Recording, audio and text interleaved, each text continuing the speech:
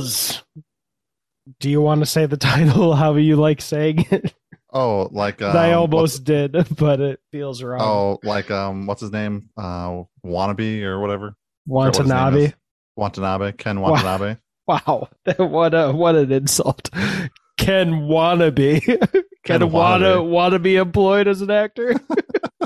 Want to be a podcaster? Take my um this is the 2014 version of Gojira. I'm Brian, And I'm Brad. and I'll let you lead here. I've got some notes, but this is your pick, sir. Yep. Where do This you was want to my start?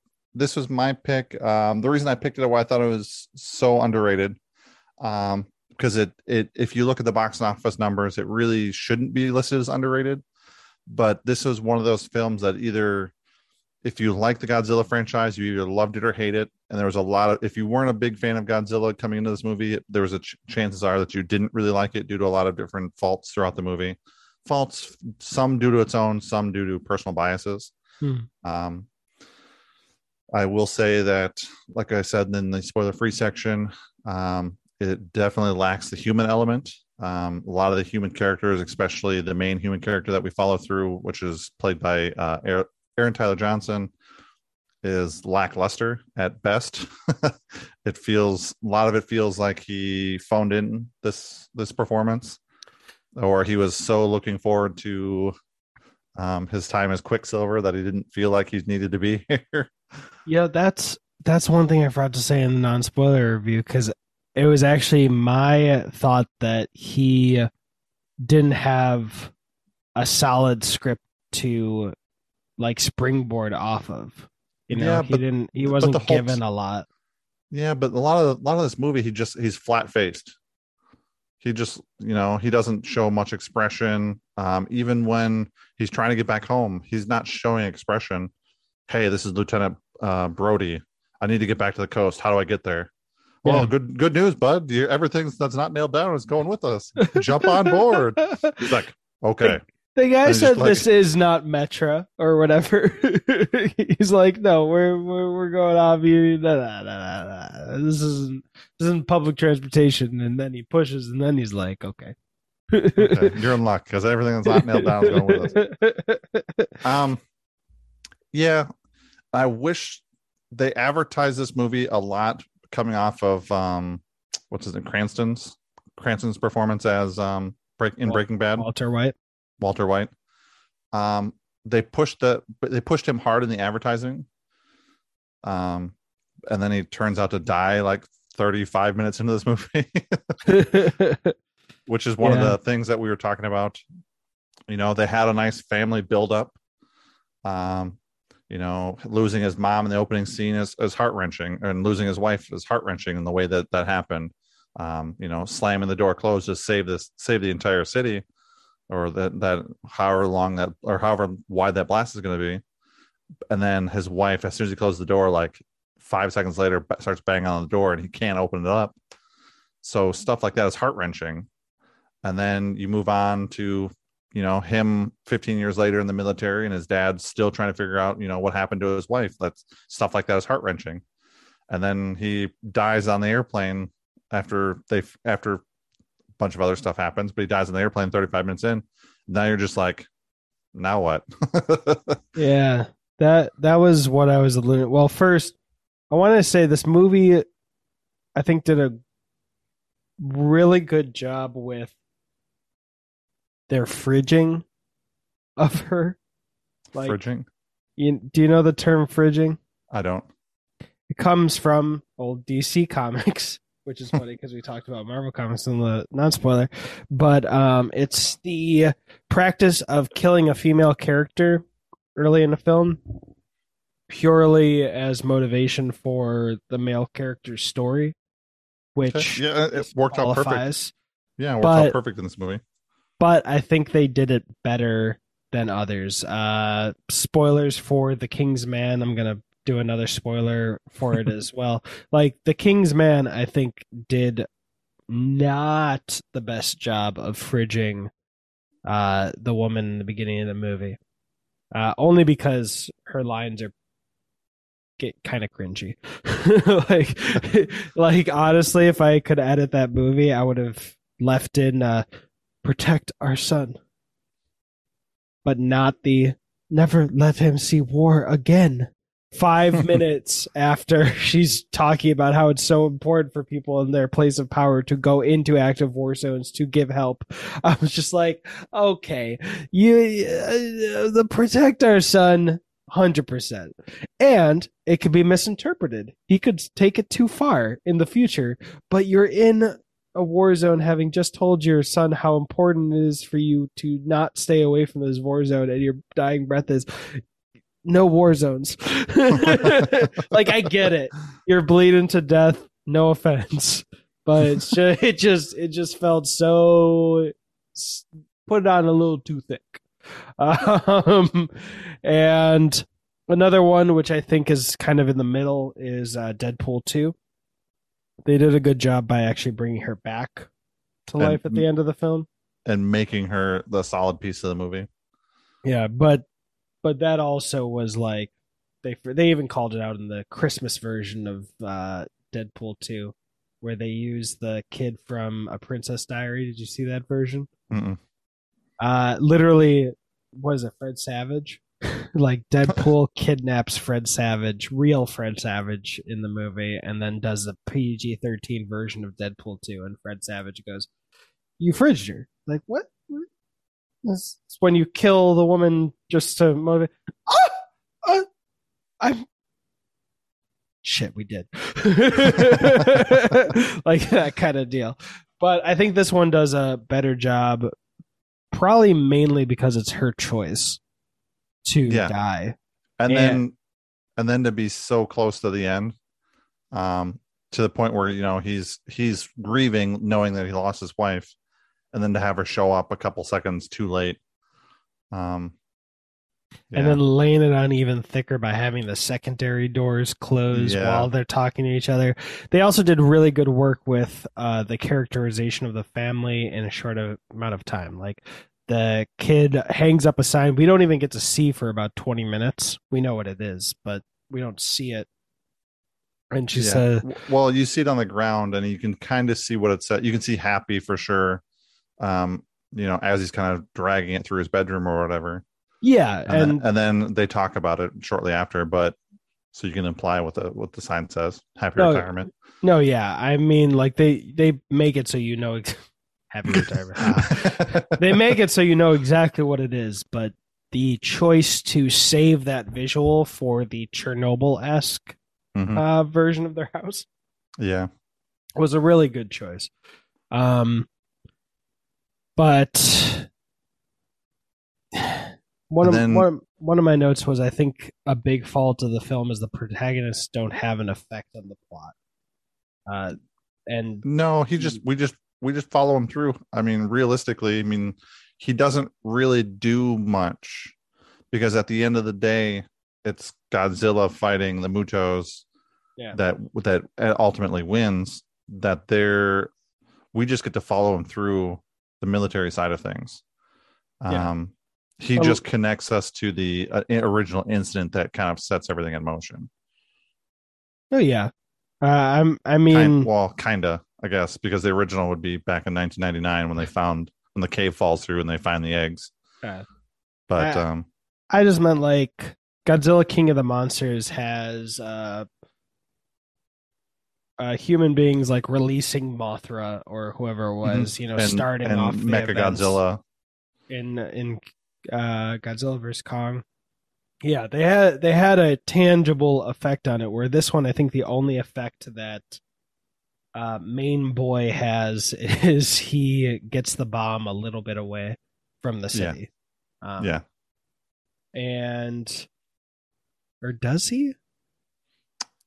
I know he gives Godzilla like a brief moment of, like, Godzilla's almost dead by the two creatures, and then him blowing up the eggs kind of saves Godzilla for a second. But I think that's really the only action that he has that directly affects anything realistically, outside of us just following through the mayhem of having monsters on Earth. Yeah. But what I alluded to in the non-spoiler of the different types of stories, I wrote it could have been a father-son story Mhm. throughout the whole film, but that ends at 41 minutes when he dies. And this is the Kingsman spoiler. They could have continued the father and son story even after his dad died. Yeah, They, absolutely. and my example of that is in The Kingsman. Really, spoiler, skip like a minute ahead. I'll be quick.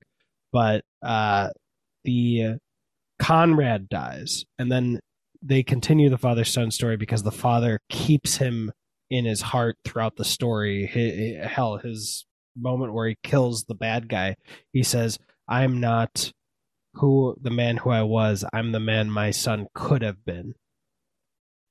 And then he kills him in like the name of his son, and that's a beautiful way to continue the story after the tragedy of losing it. But And but they don't just skip from that. And I'm going to try and ease out of the spoiler section of this. They don't just take the death and then just like not say anything about it until the end of the movie, but it's sprinkled throughout so that way you remember that it's there. yeah, And it doesn't just go from, oh yeah, that's right, that did happen in the beginning. Oh, okay, that makes sense. It's kind of like sprinkles it all the way through so that way it's on the front of your mind. yeah. And then they did. Then I wrote could have been a badass with a lost kid story, the kid on the Yeah. train, but that ends at 61 minutes. Yeah, the having a puppy. Yeah, and then I didn't write this down, but I forget if it was you I was talking to. I think it was Ryan yesterday when we were doing the after party review. But the movie The Impossible, did you see that? Mm-mm. So it had to be Ryan because I don't recognize the movie title. It's a old movie with Ewan McGregor and Naomi Watts, a young Tom Holland, and another kid who I don't know. Sorry. And it's a retelling of a true story of a family in a tsunami, and they get split up for the majority of the film, if memory serves me. And the whole film is about them reconnecting through this tragedy, and you feel that. And that was the last thing this could have been, and it was. That's what it ended up being, based on like the last 60 seconds of the movie. But like the emotion and the motivation to reconnect wasn't there for me at all. Yes, he wants to get on the train to get back to his family, but it never felt like a detour ever affected him emotionally. You know what I mean? Like when he goes to dive in and deactivate the bomb, I didn't feel like he was like, oh man, you know what? I need to do this to save my family, but I wish I was with my family. I never felt like. Yeah, it doesn't feel like that at all. We don't see the reuniting with his son. It just happens. Yeah. And at the very end of the movie, he runs to his wife and kisses her. I mean, unfortunately for Elizabeth Olsen, she could have just not been in this movie entirely. And she was the best part, I think. Yeah. Like Bryan Cranston, you can argue is number one because he had more time. But yeah. like her scene at the beginning with her husband, what beautiful. I really felt their relationship at that moment when they're like cuddling up, kissing on the couch. And then he gets called away to go save his dad from prison or from jail. Yeah. Which had me really feeling like Tokyo Drift vibes. Fair enough. where his the main character is in jail or whatever, and his mom's got to come save him. Well, a lot of it's because like one, they're in Japan. Two, the kid that comes out is like emo, like looks like he belongs in like an emo band, or like this he belongs with the South Park emo guys. And then he's just getting railed by his parents as soon as he gets out of the thing. And then he sees his dad through like the window and just like, yep, that is him. Damn. But I will say I think this movie was influenced a lot by Cloverfield.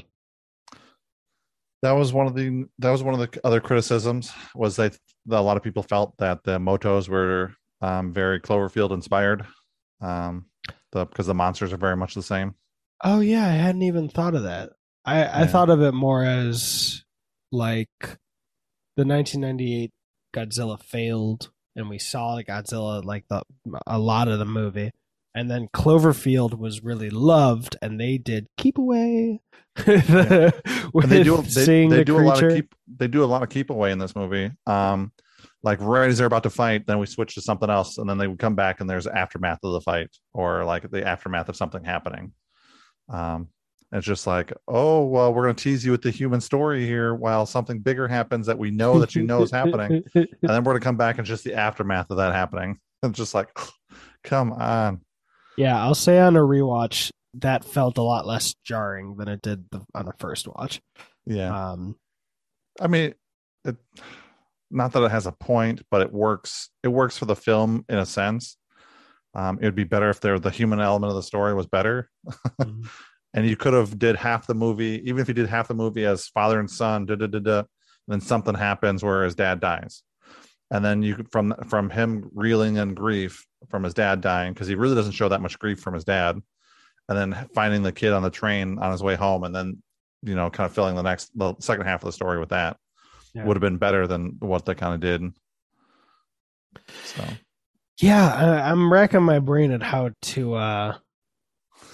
I would like fix the story. I don't it would have to be if all the characters were exactly the same.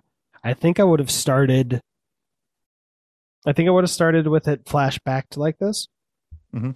but started at the point where he's being I don't know if this is the right word, not deployed, but sent back, so have it start with him, and it's been done in so many other films that it would feel more generic, I'm sure, but have the intro, then the 15 years later and we see Aaron Taylor Johnson in a Yeah, war zone getting discharged, yeah, getting to go and back home, and and he mentions about his do you got any family waiting for you? He's like, I hope so. yeah. But instead of him already being home, I would have preferred him to be on the other side of the world. And then before he's put on the plane straight back home, he gets the call about his dad being in jail, and he has to make a pit stop to get his dad. And then it's all momentum. I need to get back to San Francisco and back to my family. I'm done with war. I'm let's say his war career is over and he wants to quit, and his whole journey back just keeps sucking him into a different war, which is with Godzilla. And then you always have the family, which maybe we get a feel of that in like a phone call in the beginning. A phone But call or maybe some clips of the damage that being happening down in San Francisco and how she's being affected in San Francisco. yeah, and she and her son need to get the fuck out of there. Like it felt like her I get why she's a nurse or a doctor.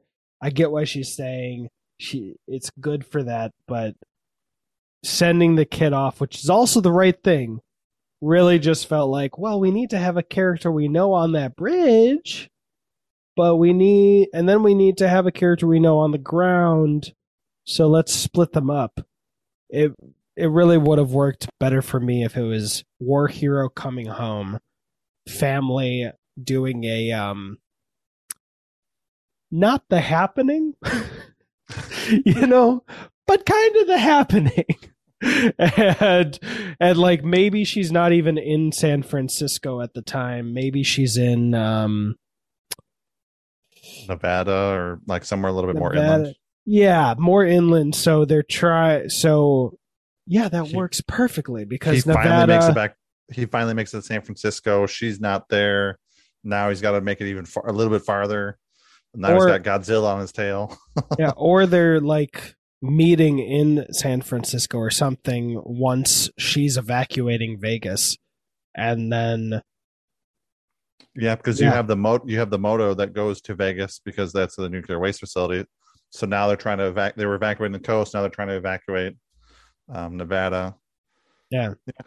Yeah, I mean, it would have worked. I mean, they're just the Godzilla. This movie, I really liked it. It was a lot of fun. It's really good popcorn film, but the human element of this movie just lacks in a lot of ways. But you forget about that as soon as Godzilla comes in.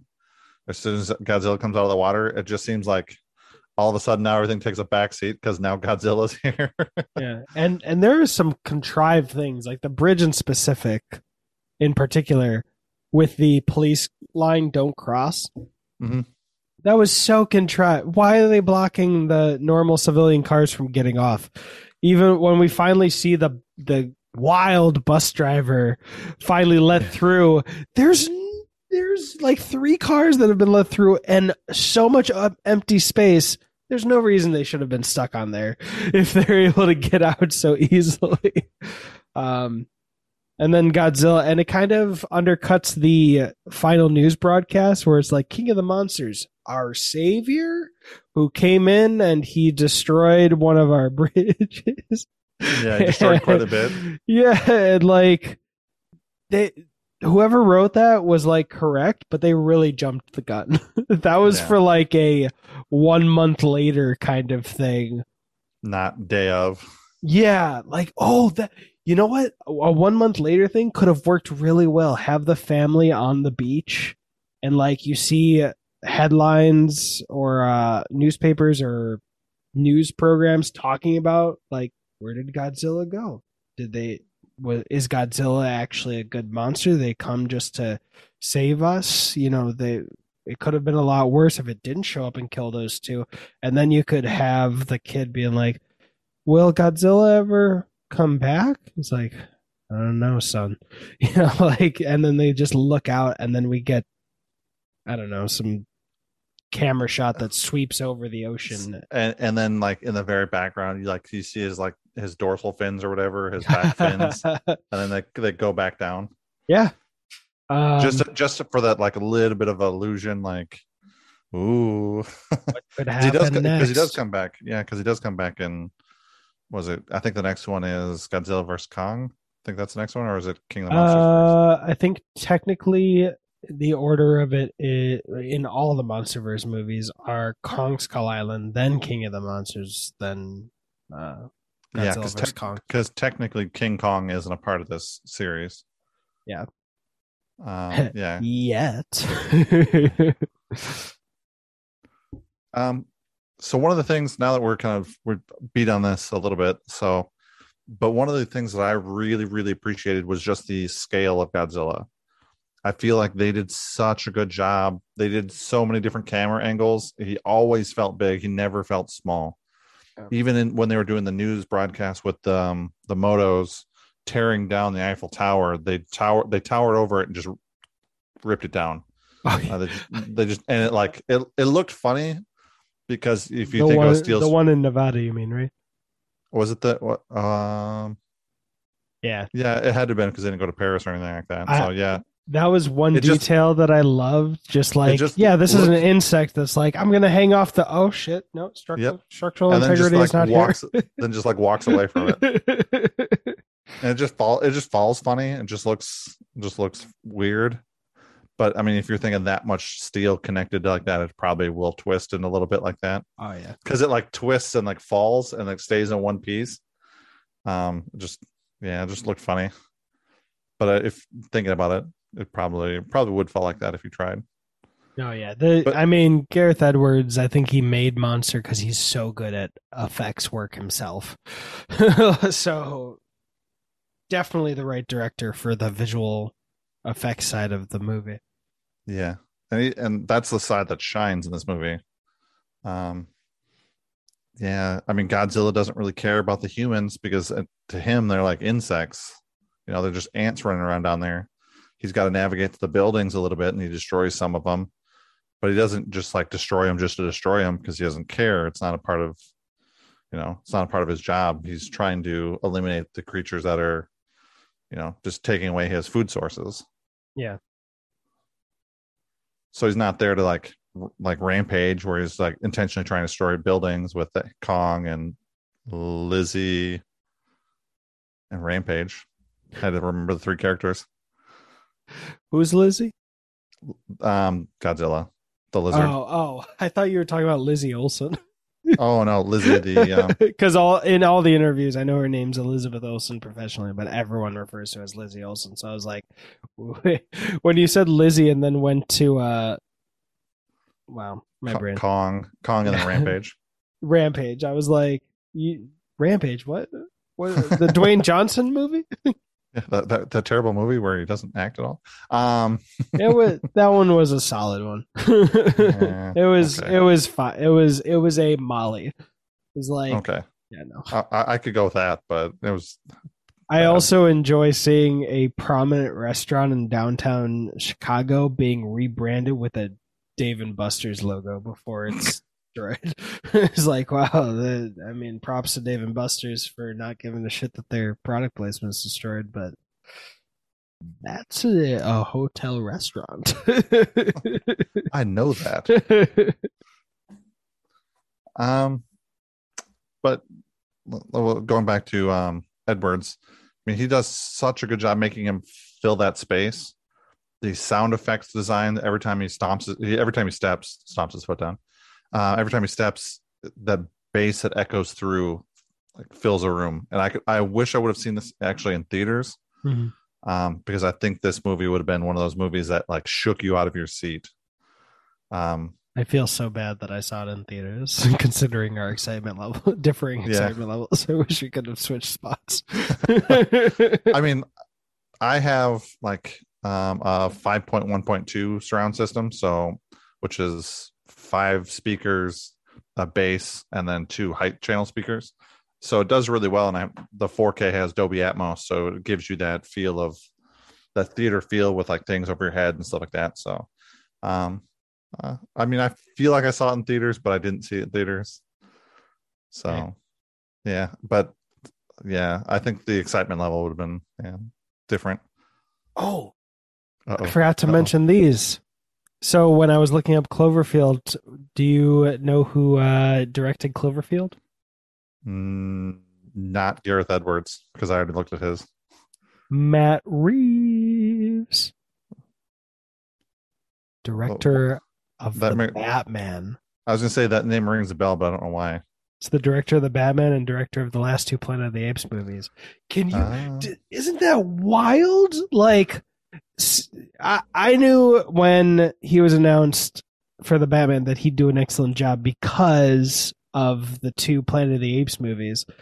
But if he had only done Cloverfield, I would be like, oh, okay. So the guy who had a dumbass operating the TJ Miller dumbass operating a found footage camera in a respectable and the best, or arguably one of the best Cloverfield movies. There's only 2 that are up for that award, but going to the bat. Okay, how is this going to work? Jesus Christ, that came out of left field. But he really hasn't done that much. That's Matt crazy. Reeves? Yeah. Oh, he said early on, even before he started production of Batman, that like he is the quickest to pull out of projects if it's not going to stick to his vision, because it's a 3-year commitment. So if it starts going off the rails at the beginning, I mean, he even mentioned executives at DC would be like, what if we did this? And he's like, that's a good idea, but it's not this movie. So if you don't want to make my movie, let's break this bond. He's only directed 7. He's wrote about 7. And then producer, he was a co-producer on The Yards. And then he was a producer on 2, because obviously he was a producer, writer, and stuff on Batman. But and then Mother/Android in 2021. But the other things I want to say is that Gareth Edwards in January was announced, or at least that's when the headline I saw, finally has a new film coming out called True Love. And Ken, wanna be a successful actor, is coming back.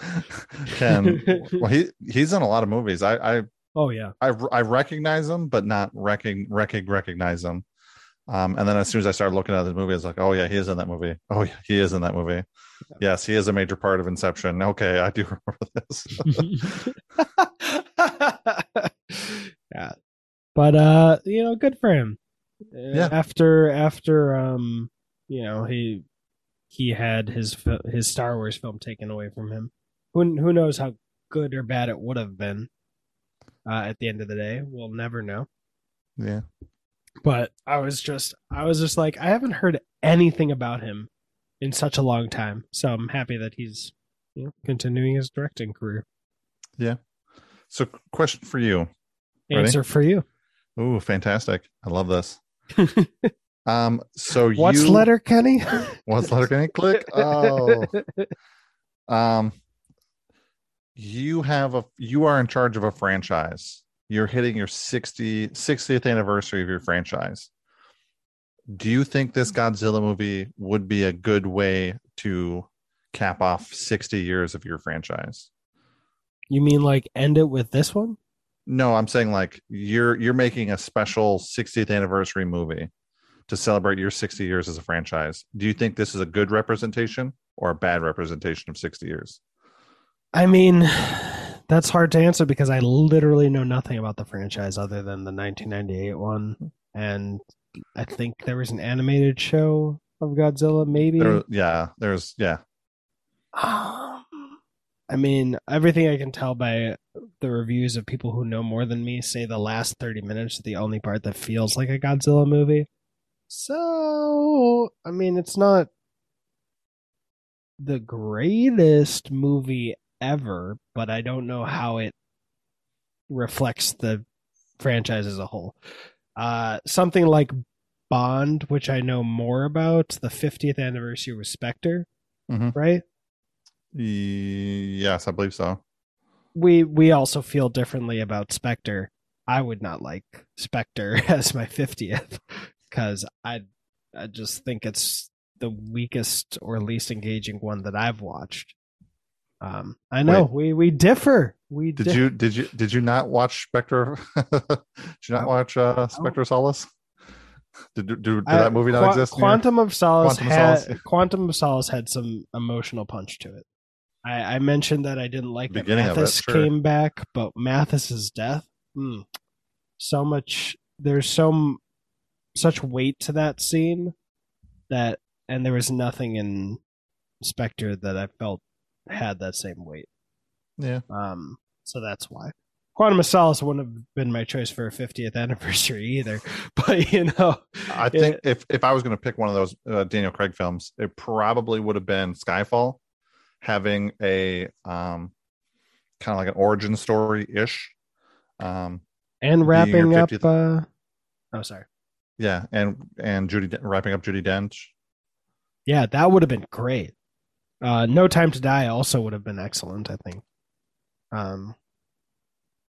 But this, I just don't know how to answer it truthfully. I don't know how it reflects on the. If all of them are as good as this film, I don't like any of them. Yeah, some of them are a little. Some of the early ones get a little hokey. Uh-huh. And I can look past that, for the time. Well, sure. I'm not going to watch one with like clearly a rubber suit. I'm not going to watch the old Power Ranger ones and be like, the effects on the Megazord are shit. Well, when I say hokey, I don't mean like tall man in a rubber suit and like clearly these are Legos made buildings. But like Godzilla like dances and like does like his little arm waving things and stuff like that. So that's when I say hokey, I mean like that, not so much like a man in a rubber suit knocking down Legos. All right, so but I am going to answer your question in this way. I Googled ranking all the Godzilla films, and on this ranking from movieweb.com, the movie we're reviewing is we're still scrolling. Oh no. Oh no. I didn't think I was. When I scrolled quickly, I thought it was higher up. This one is 20th on Out the of 30. list out of 36, according to this article. Oh, they might be So, including I mean, like this was TV shows. I mean, they're also including Godzilla vs. Kong and Godzilla King of the Monsters, which came after this. So maybe there were some more that were made in Japan after this movie. So I don't Yeah, know. this movie. There was one after. So, from what I know, the Toho, which owns Godzilla, after the 1998 version, they actually paused all Godzilla movies for 10 years because of how poorly that was, Ooh. how poorly that was received. So they actually, you paused a franchise for 10 years because of how bad a movie was. But on this list, 12 is Godzilla King of the Monsters, which I think I enjoyed more than this movie. But that movie would have benefited from the filmmaking of this one. Like if we had Godzilla King of Monsters and filmed it the same way this one was, where that scale is felt, because I didn't feel the scale as far as I can remember watching that one. And then Godzilla vs. Kong is 11. So I mean, shockingly, actually, number one is the original Godzilla, which, I mean, it could either be what's it when you nostalgia or Nostalgia, where you see it God, through rose-colored glasses. yeah, or goddamn, this movie is still so good that it's still the best. I'm looking at the Nerdist.com, and they rank everyone. They have the Godzilla that we're reviewing at 13, and they have, where was Godzilla King of the Monsters? I think it was like 17 or 18. Okay. And then number one for them is also the original one. But then number two is the 2016 Shin Godzilla, which came out in 2016. It's the Japanese one. Movie Web's second is also Shin Godzilla. So I mean that might be good. I might have to. Yeah, it was the 31st film in the series. Yeah, so that might be what you want to check out. Yeah, maybe we should review those two films in the future. Yeah, that would be interesting, especially since I've added one or two films to my Marbles on Stream list that I haven't seen. Just as everything on the Marbles on Stream I've seen. So because I was going to put another movie on there that I hadn't seen. Now that I watched it, I'm glad I didn't put it on there. What was that? Let's shit on it. No, it's not. It's not bad. It's just it's the Card Counter with Oscar Isaac. Oh, that's a bummer. It's very, very Ex Machina feeling, but with gambling and murder. And do you not want it on the list because it's been appreciated properly? No, I would say not a good film. I would say it's very underappreciated. I would say it's good. It's just I don't know. I don't rank it very high. Okay. It's a movie that I would say, yeah, sit down if you got a chance, sit down and watch it, but not a movie that I would say, hey, you need to check out this film. If you liked Ex Machina, if you really liked Ex Machina, you really like how that was kind of structured and done. This is the same thing with gambling and he's a military. So and he goes. It's an interesting take on a historic event. That's a very attractive pitch you've just said. It's not bad. It's definitely not bad. I would review it. I mean, if it came down to it, but I mean, I'm not going to say everybody go watch this movie. Mine was that I've added and has not been chosen yet is The Last Night in Soho. That is I've seen it. It's the cinematography of that movie is fantastic. Well, it's also fantastic. It's also an Edgar Wright film. Like the first I heard of it was when my buddy Christian, who used to co-host the Bond and Bond podcast, told me about it, and I was like, "Oh, cool!" And then like a week later, I found out it was an Edgar Wright film. I was like, "Oh, what the fuck? Why haven't I heard about this?" Like, dude's got one of the most bulletproof histories in in filmmaking. Like, I don't know any Edgar Wright film off the top of my head that's been universally hated or just universally meh, even. And I'm like, why? So that's why I think it's underrated. And, it's Edgar Wright, so I'm predicting I'll like it. I'm not much of a horror person or like high suspense, because that shit lives rent free in my head when I try to go to sleep. But I would say that this movie is very good. Yeah, I would say it's definitely underappreciated. Okay. But coming back to wait. He film, co-wrote Ant-Man. Everything you said is a lie. No, he was originally going to either he write. co-wrote screenplay for Marvel Cinematic Universe film Ant-Man 2015. Everything you just said is a complete lie. He was the original director, actually. He's been pitching that movie since 2008 or before that. And then close to it, he backed out because this was right around the time that like Perlmutter was being kicked out and everything was kind of up in the air, and he just wasn't feeling like it was a good fit. So he left and did Baby Driver. And then obviously the biggest film that he did is one of our favorite movies, which is no, definitely not. Scott Pilgrim.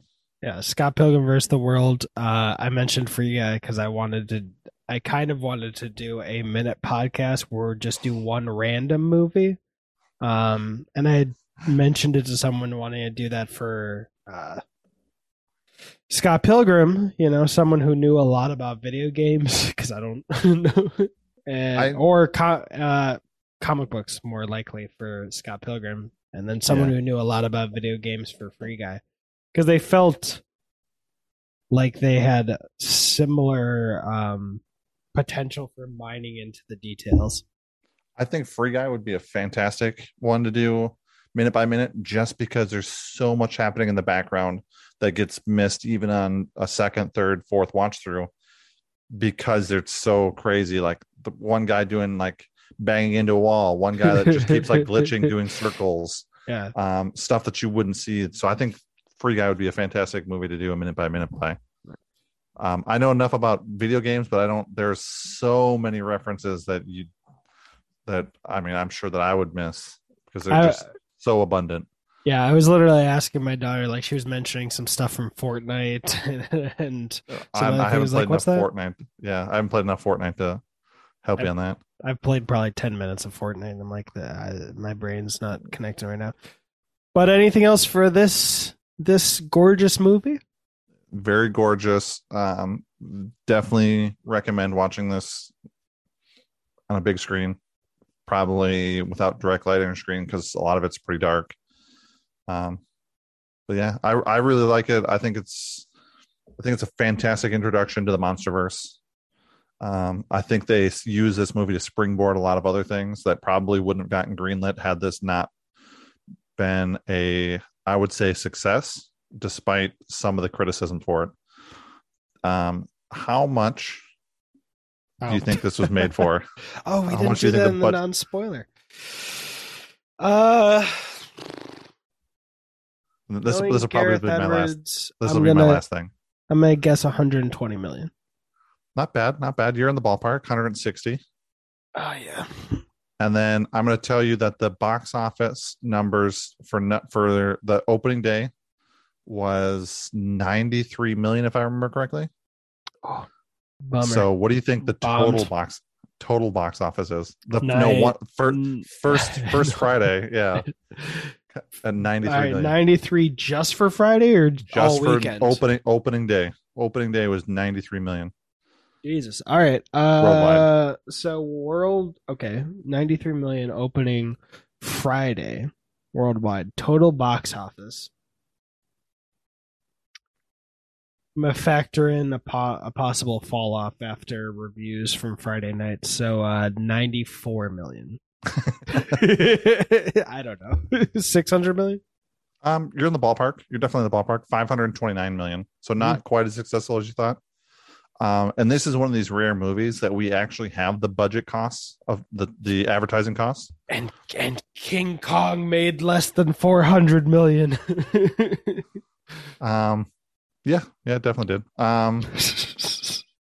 It did just budget to box office, but it actually has the I guess Toho released the marketing budget of $1 million or $100 million. Sorry, $100 million. Okay.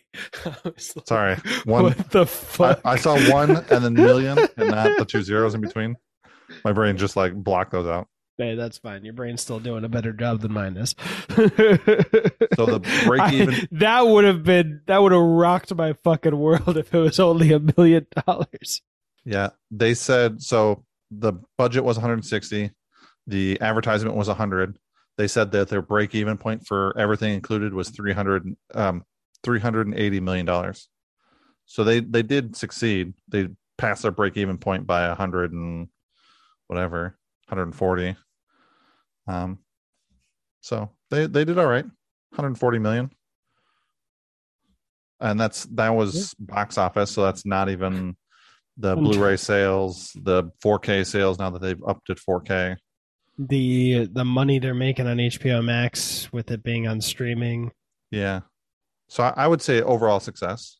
Yeah. But like I said back in the beginning, I think this is underappreciated because if you like Godzilla, you either love or hate this movie. There's not much in between. And if you're not really a Godzilla fan, you're not going to really like this movie because the story's not super gripping. And then Godzilla doesn't even come in like King Kong until like an hour plus in.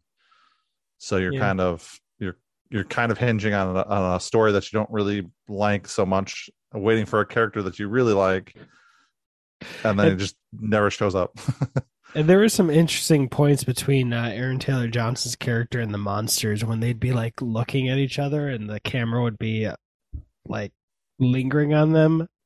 I don't know. I think I'm just cynical. I'd be like, bitch, that monster does not even see you. You're not having a moment. No. When he wakes up, he gets knocked down or whatever. And he wakes up and he's like blinking and the camera's blinking with him and Godzilla's standing over top of him. Is that what you're referring to? I think so. Like Godzilla maybe has, I don't remember. There were a couple moments like he was looking at one of the monsters and the monster kind of, it was like they were framing as in the monster was focusing on him again. And then they were having a moment. I don't know. Yeah. Godzilla does have facial features in this movie and he does make some faces that I noticed through this time. He does make faces. He does have facial interactions, and he does have some kind of character more than just beating on his. Oh, he doesn't beat on his chest, but look at me, I'm big. His arms are too short to beat on his chest, but he does. They're strong enough that he ripped open Manta's mouth and vomited into it. So that was another thing. When I watched it, I didn't know that Godzilla could do that mouth beam thing. So it kind of seemed where did that come from?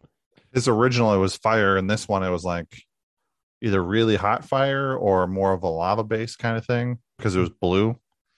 So, or more of like I don't want to say like UV or something like that, but something to that effect. Because I know flames get when they're really hot or blue, but yeah, maybe they are that hot inside of his stomach. I don't know.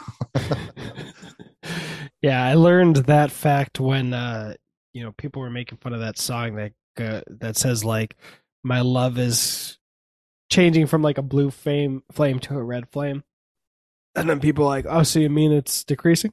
Yeah, decreasing temperature. Okay.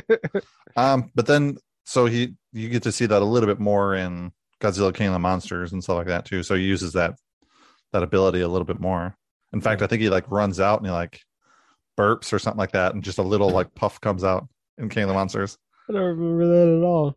Yeah, one of the two movies that he's in, he runs out of like flames, heat, and yeah, it's just funny.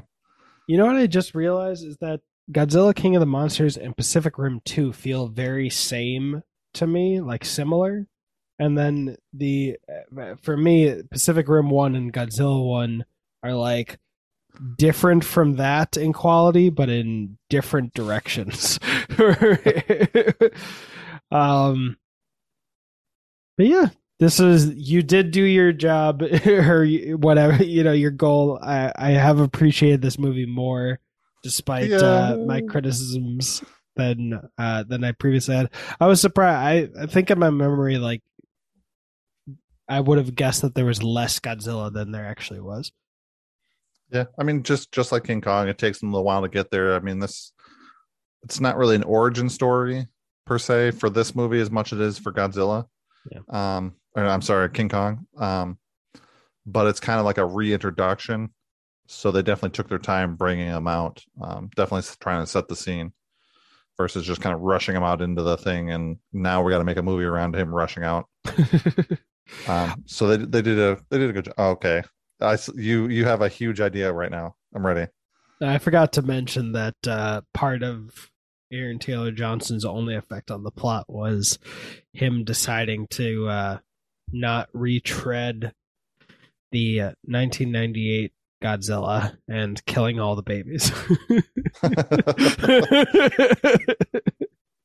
Yeah. I don't know if that was an intentional allusion to Roland Emmerich's classic, but that made me laugh because I hadn't remembered that from the movie either. Yeah. Now I want to see. I want to know how much they spent in advertising on the last Godzilla movie, the '98 Godzilla. I wish if they have it somewhere, I want to know because I know they spent an astronomical amount of money on that movie. Didn't it have toys at like McDonald's or something like that? Probably. I distinctly remember Pizza Hut. I distinctly remember Pepsi, and I know those aren't cheap. So, what they do have it here. It's only $80 million. That means crazy. Well, depending on inflation, they may have spent less money promoting this film than they did that one. Yeah, that's crazy. I mean, that makes sense. Well, I guess, maybe that's not factoring in. Maybe that's not factoring in the costs that Taco Bell and the other integrations spent. Like, I don't know how these promotions work, but well, no, it's merchandising, right? I would assume if McDonald's has a toy, they buy the merchandising rights from the company making Godzilla, and then they have to fully pay for their ad saying, we have Godzilla toys.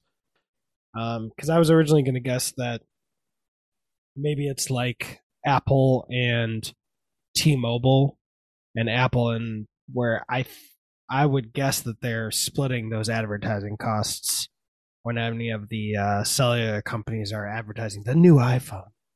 Yeah, that might be true. Or, they might, sell it to Pepsi or whatever. Here, advertise this. We're going to give you this much. And then Pepsi decides how much they want to actually advertise for it. And if the commercials do really well and they start selling product, then they might advertise it a little bit harder. Yeah. Or, vice versa, whatever. I'm just looking for inflation. $80 million with inflation. But after that, do you have anything else you want to talk about in terms of this movie? No. No, I think I'm good. I think I've exclaimed my love for this movie enough. 138 million in 2022. Damn. So I mean, and only half of that is from the pandemic inflation. Yeah, it takes a big jump between 21 and 22. I'll tell you that. Yeah, I mean, a lot of inflation in 2008, a lot of inflation from between 21 and 22. I mean, it jumped $9 million. It jumps from, because valued in 2021 would be it'd be 129 million, and then it would be 138 million in 2022. Well, this may be a skunky joint. This may be a mushroomy joint with a little bit of Molly on top. But either way, this movie is dope. Because movies are dope.